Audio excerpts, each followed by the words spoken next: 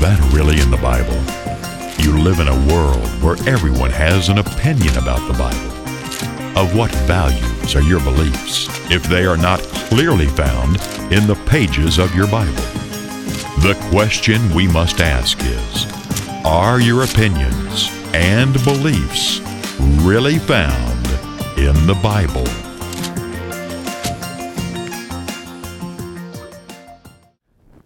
Well, hello, I'm David Freeman with Is That Really in the Bible? How many of you believe that you are more merciful than God? Yeah, how many of you believe that you are more merciful to God? I'm going to prove to you right now that many of you do believe that you are more merciful than God. All right, let me prove it like this. How many of you, if you were God, would destroy people in a lake of fire for all of eternity? Not just destroy for 1 hour, but for the next 10 million years, you would see to it that this person burns and burns and burns and burns and never yet quite burns up. You would torture this person for all of eternity. Just think about someone that's really bad. Maybe think of someone, I don't know, Hitler or someone like that. Someone responsible for killing a lot of people, or a mass murderer or someone like that. If you had the ability, if you had the power to do it, would you torture them for all of eternity? You know, many of you would say, no, I wouldn't do that. Now, there might be some people I would like to put out of their misery, but if I were God, I would not, torture people for all of eternity. So I've just proven that, here's a fundamental concept among Christians of the idea, of the idiotic idea, that God can never be revenged and that He would torture people by burning them in a lake of fire for all of eternity. Boy, I tell you, some of the belief systems that are in our society, first of all, this concept is an absolute lie. You've been lied to about the Bible. What you think is in the Bible is not even in there. It's not in the book. And this is one of the biggest lies that's ever been passed down to a thinking or non-thinking group of people. Now, I'm not saying that there is no hell. There will be a hellfire out into the future, but it will destroy people, simply put. Destroy. Just like you throw a piece of paper in a fire, let me get this right. Just like you would take a piece of paper, throw it in the fire, it burns up. It ceases to exist. That's the kind of hell that I believe in. Now let's just take a look at this while we're on the subject. Romans 6 and verse 23. Let's look at this lie that you've been told all of your life. It says, the wages of sin is death, but the gift of God is eternal life through Jesus Christ our Lord. Now again, I said you've been lied to about the Bible. This is what you've been taught. You've been taught that the wages of sin, what you earn for sinning, is eternal life in a place called hell. That's what you've been taught. Yeah, you live forever, but you live forever in a place called hell while you're being tormented and tortured for all of eternity. Now, I've met people that actually like that idea, at least thought they did. They say, yeah, me and the devil, we're going to live forever together, People have the dumbest concepts lodged in their pea-brain head. I tell you they do. But like I said, I've met people that have actually said that. Now, what gives hell its power? First of all, what gives hell its power is a lie. It's the concept, it's the teaching of the immortality of the soul. In other words, the teaching goes something like this. There is something inside of you that is immortal, that lives on, that can't be destroyed. And so when you die, your immortal soul has to go somewhere. If it's good, it goes to heavenly retirement. Boy, isn't that exciting. Yeah, heavenly retirement. All right. But if it's bad, it goes to hell. And it burns, and that's why it burns and burns and burns, but it cannot be burned up because it's, according to the concept, the false concept, it's immortal. It can't be destroyed. And that's why it never burns up in hell. All right. Now, You know, God says, vengeance is mine, I will repay. But again, this concept of repaying by, a God that's never revenged, a God that just I can't get no satisfaction. God, and stones must have something in common there. God can't get any satisfaction. And so he burns people for all eternity. It's a faulty foundation.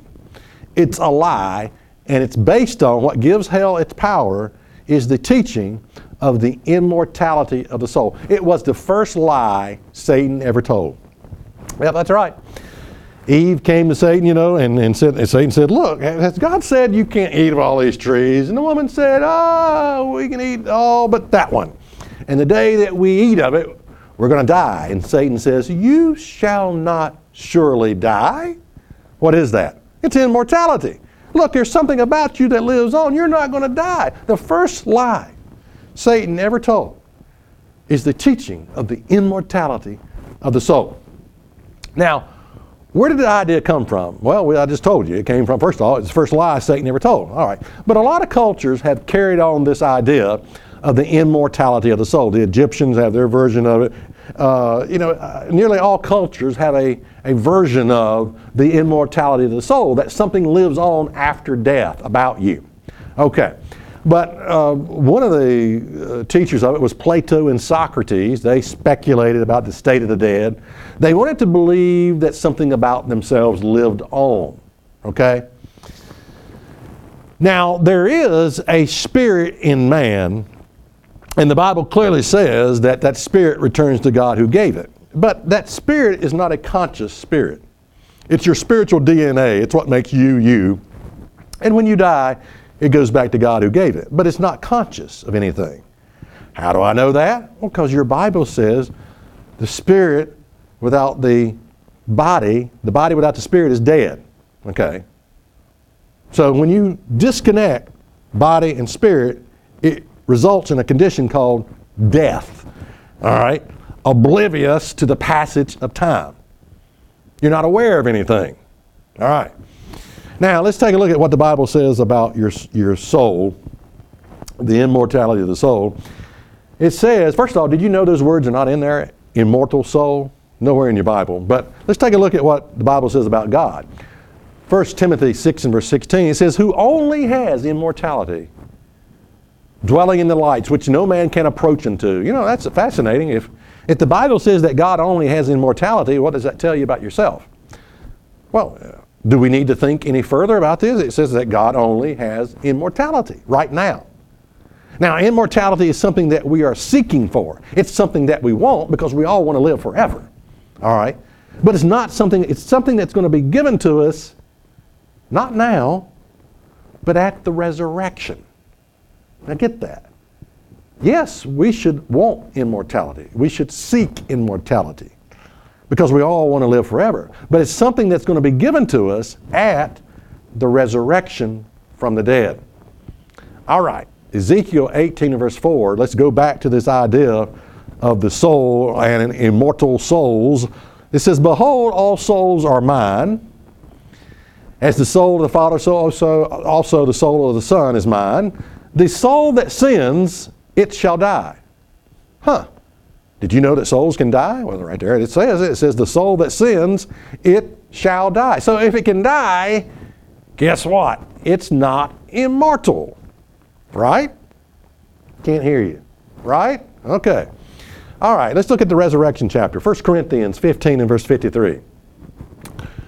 It says, for this corruptible must put on incorruption, and this mortal, notice that, underline that, this mortal must put on immortality. Do you know what that word mortal means? It means you're subject to death. It's the exact opposite of the immortality of the soul.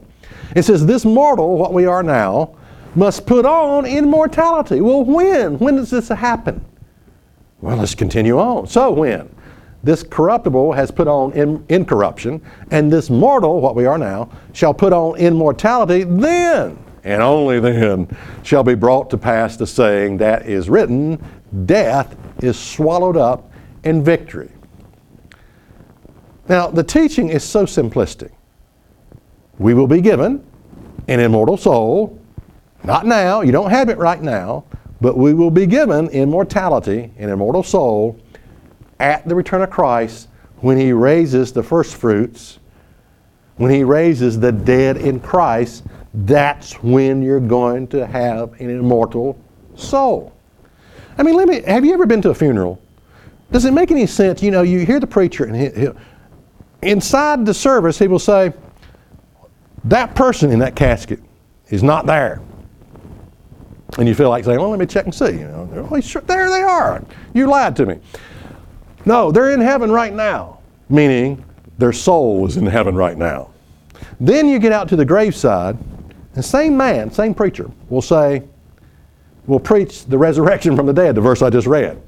The trump shall sound, and the dead in Christ, and this mortal must put on immortality. So if you're a thinking person, and you're probably not, most people do not think, especially when it comes to issues of God and religion. They just refuse to think. But if you were a thinking person, you would say, wait a minute, you just told me that person was in heaven with the Lord, and now you're telling me they're waiting for the resurrection. They're in the grave waiting for the resurrection. Which is it? Which one? Which way do we go here? Oh boy, I tell you, it's so much confusion out there. I don't know if I have time here but to explain this, but let me explain what you believe that you probably don't even know.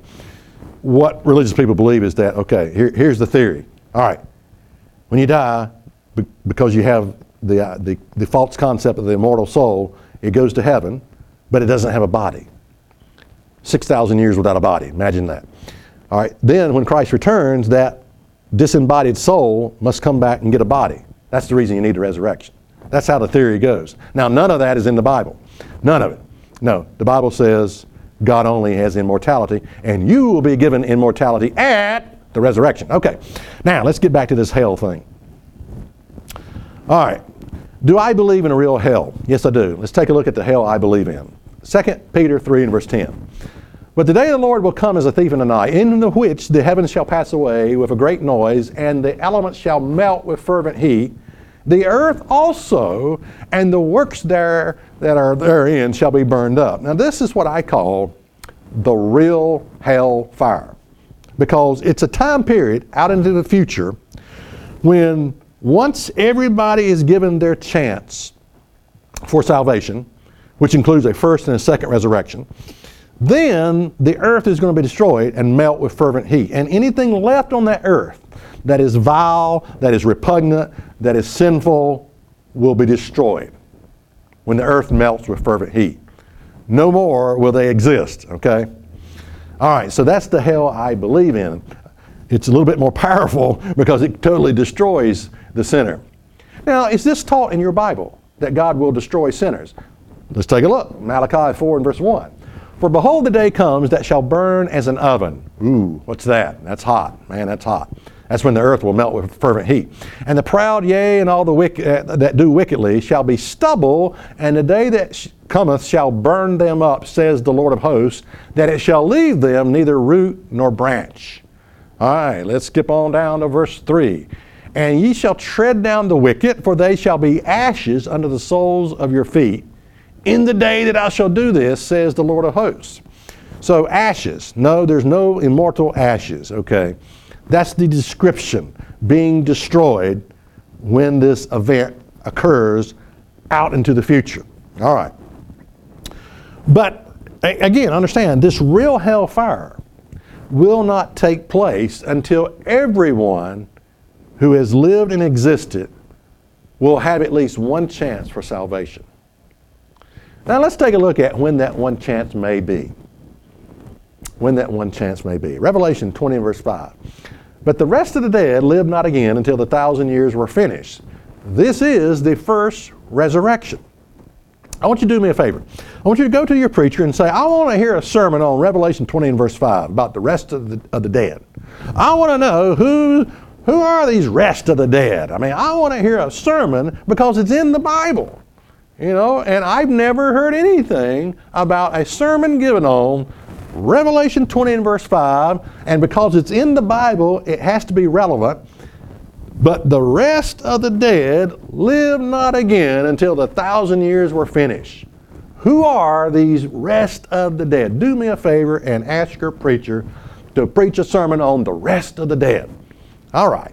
Well, who are the rest of the dead? Paul Harvey talks about the rest of the story. Well, who's the rest of the dead? Well, let's consider some things. How about the missionary? On his way to Uganda, Africa, he has a flat tire. He doesn't get to the little village to meet with the little girl to sing, "Yes, Jesus loves me, this I know, for the Bible tells me so." And so she doesn't get saved. And she dies of AIDS before he gets there. What happens to her? When does she get a chance for salvation? What about all the people before Jesus' time? Before Jesus walked this earth, when did they get a chance for salvation? What about the flood? Now, I'm not sure everybody who died in that flood heard Noah's message of repentance. I mean, the boat was built right there, but I'm not sure if everybody heard it. But what about all those who were destroyed? When do they get a chance for salvation? And what about Uncle Bob? Uncle Bob is a good old guy. He just didn't care about religion. He didn't give a rip about religion. He didn't care. He thought all religious people were hypocrites. And sometimes I can see why. But he just didn't care for religion. But he was a good-hearted guy. When does he get a chance for salvation? When do all of these people get their chance for salvation? You know, only about 20% of the world's population even remotely identifies themselves as Christian. Now, I know in America you think everybody's Christian because you live in America. But I'm talking about the world's population. Only about 25% even identify themselves with being Christian. All right, using traditional Christian teaching as a guideline that you're either saved or lost, it would seem that God the Father and Christ the Son are losing about 80% of the world's population. Is that what you believe? Well, that's what you're teaching. That's what your church probably teaches. That God is losing about 80% of the world's population. You know what I think you believe? I think you believe that no, God's going to work it out some way. And you're right. You're exactly right. God is going to work it out. And I'm trying to explain to you how God's going to work it out, if you will listen. All right.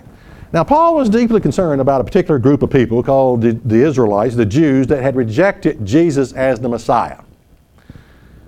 And he was struggling with this because they had rejected Christ as the Messiah. He was worried about their destiny. What happens to them? When will they get a chance? People that reject Christ, will they ever get a chance? Because these people, the Jews, they just didn't believe that Jesus was the Messiah. You know, they're still looking for him to return. And they were expecting a conquering king to set up his kingdom right then and there. And also many of them had their own method of achieving righteousness through the oral law or the tradition of the elders. That's sort of how they achieved their righteousness. And so they didn't need a Messiah. So Paul's concerned about these people. And he says in Romans 11 and verse 1, he says, "I say then, has God cast away his people? God forbid. For I am an Israelite of the seed of Abraham of the tribe of Benjamin. God has not cast away his people which he foreknew." All right, God's got a way to work it out. What is the way God's going to work it out? Well, continue on to verse 5. "Even so then at the present time also there is a remnant according to the election of grace." All right, there's a remnant right now. God is calling a first fruit right now. He's not calling everybody right now. One of the reasons some people are just not interested in religion is because God's not calling them right now. He is calling an election a first fruit right now. And if you understood anything about the day of Pentecost, you would understand what I'm saying. All right, let's continue on. "And if by grace then it is no more of works, otherwise grace is no more grace. But if it be works, then it is no more grace. Otherwise works is no more work." Now, again, these people actually viewed themselves as the ones that rejected Christ as their Messiah. They looked at it, they didn't need Jesus. You know, that's sort of how, because they had what was referred to as the oral law, the tradition of the elders. The oral law was fence building around the law of God, okay? You had the law of God, which is very simplistic, the Ten Commandments, but the oral law consisted of rules and regulations on how to keep the Ten Commandments. For example, the Sabbath. The Sabbath is a very simplistic commandment. It's basically take a day of vacation off every seventh day. But the oral law said, and this was their makeup, this is what they came up with, said on the Sabbath you could walk this far, but if you walked that far, you were sinning. The oral law said you could pick a few grapes off the vine, but if you picked a cluster, that was sinning.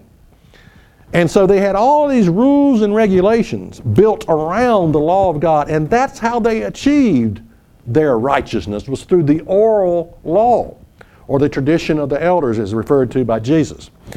And that's how it was a salvation of works. It really was. And if they kept that oral law perfectly and kept every nuance and didn't break a point here or there, they could achieve their own righteousness. At least that's what they thought in their mind. Okay, so that's why they didn't need Jesus. They had their oral law. All right.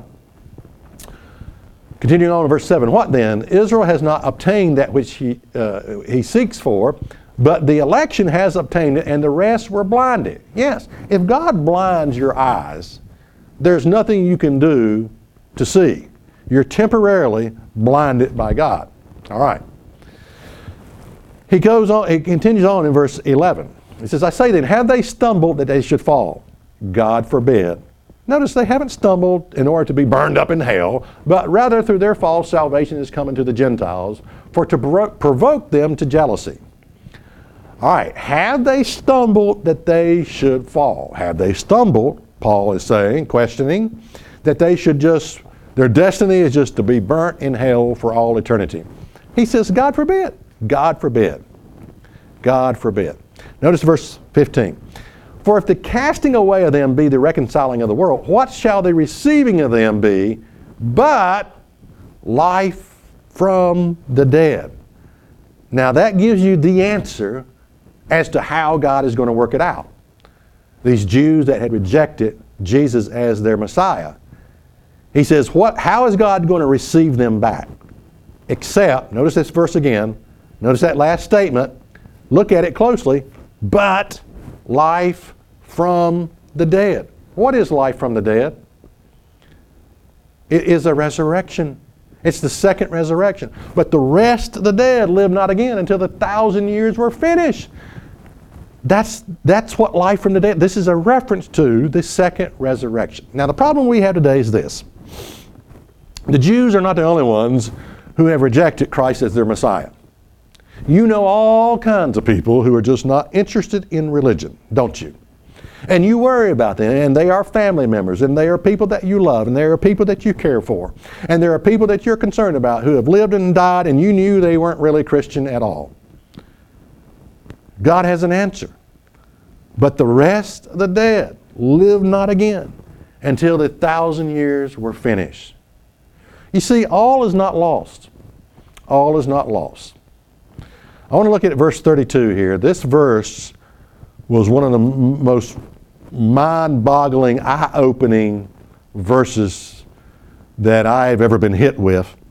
It says, for God has concluded them all in unbelief, that he might have mercy upon all. Oh, the depths of the riches, both of the wisdom and the knowledge of God. How unsearchable are his judgments and ways past finding out. God has concluded them in unbelief, temporarily, that he might have mercy upon all in the resurrection, in the second resurrection. God can deliberately blind people. He's just not working with them right now. He's not dealing with them right now. He can, in his mercy, blind people in order, to have mercy on them at a later time. He can conclude them, blind their eyes in order to have mercy at a later time. John 6 and verse 44 says this. It says, no man can come to me except the Father which has sent me draw him, and I will raise him up at the last day. At the last day. Now I want to offer you something here, a little book that explains more in detail what I'm talking about, entitled, If God So Loved the World, Why Are So Many People Going to Hell? Because I already discussed, according to fundamental, basic mainstream Christianity, evidently 80% of the world's population is going to burn in hell. That's not true. This little booklet will explain a lot more in detail. I've just hit the high notes here of what's in this book. It explains more about how God will work it out. That God has a plan to give everybody an opportunity for salvation according to His timing. Not yours, not your preacher, not the church's timing, but according to God's timing. He has a plan to give everyone an opportunity for salvation according to God's timing. You need this booklet. I'll send it to you free of charge. It's a powerful little booklet that will really turn you on to some good stuff here. All right. So, no man can come to me unless the Father draw him. That's what your Savior plainly says. And, we have to believe that about God. We have to believe that concerning about people that we are concerned about, that we want them to, maybe they don't care about religion at all. And your Bible says, Jesus said, no man can come to me unless the Father draw him. And that drawing, and the time that Jesus will draw many unto Him, will be in the second resurrection. And that's what's really in your Bible.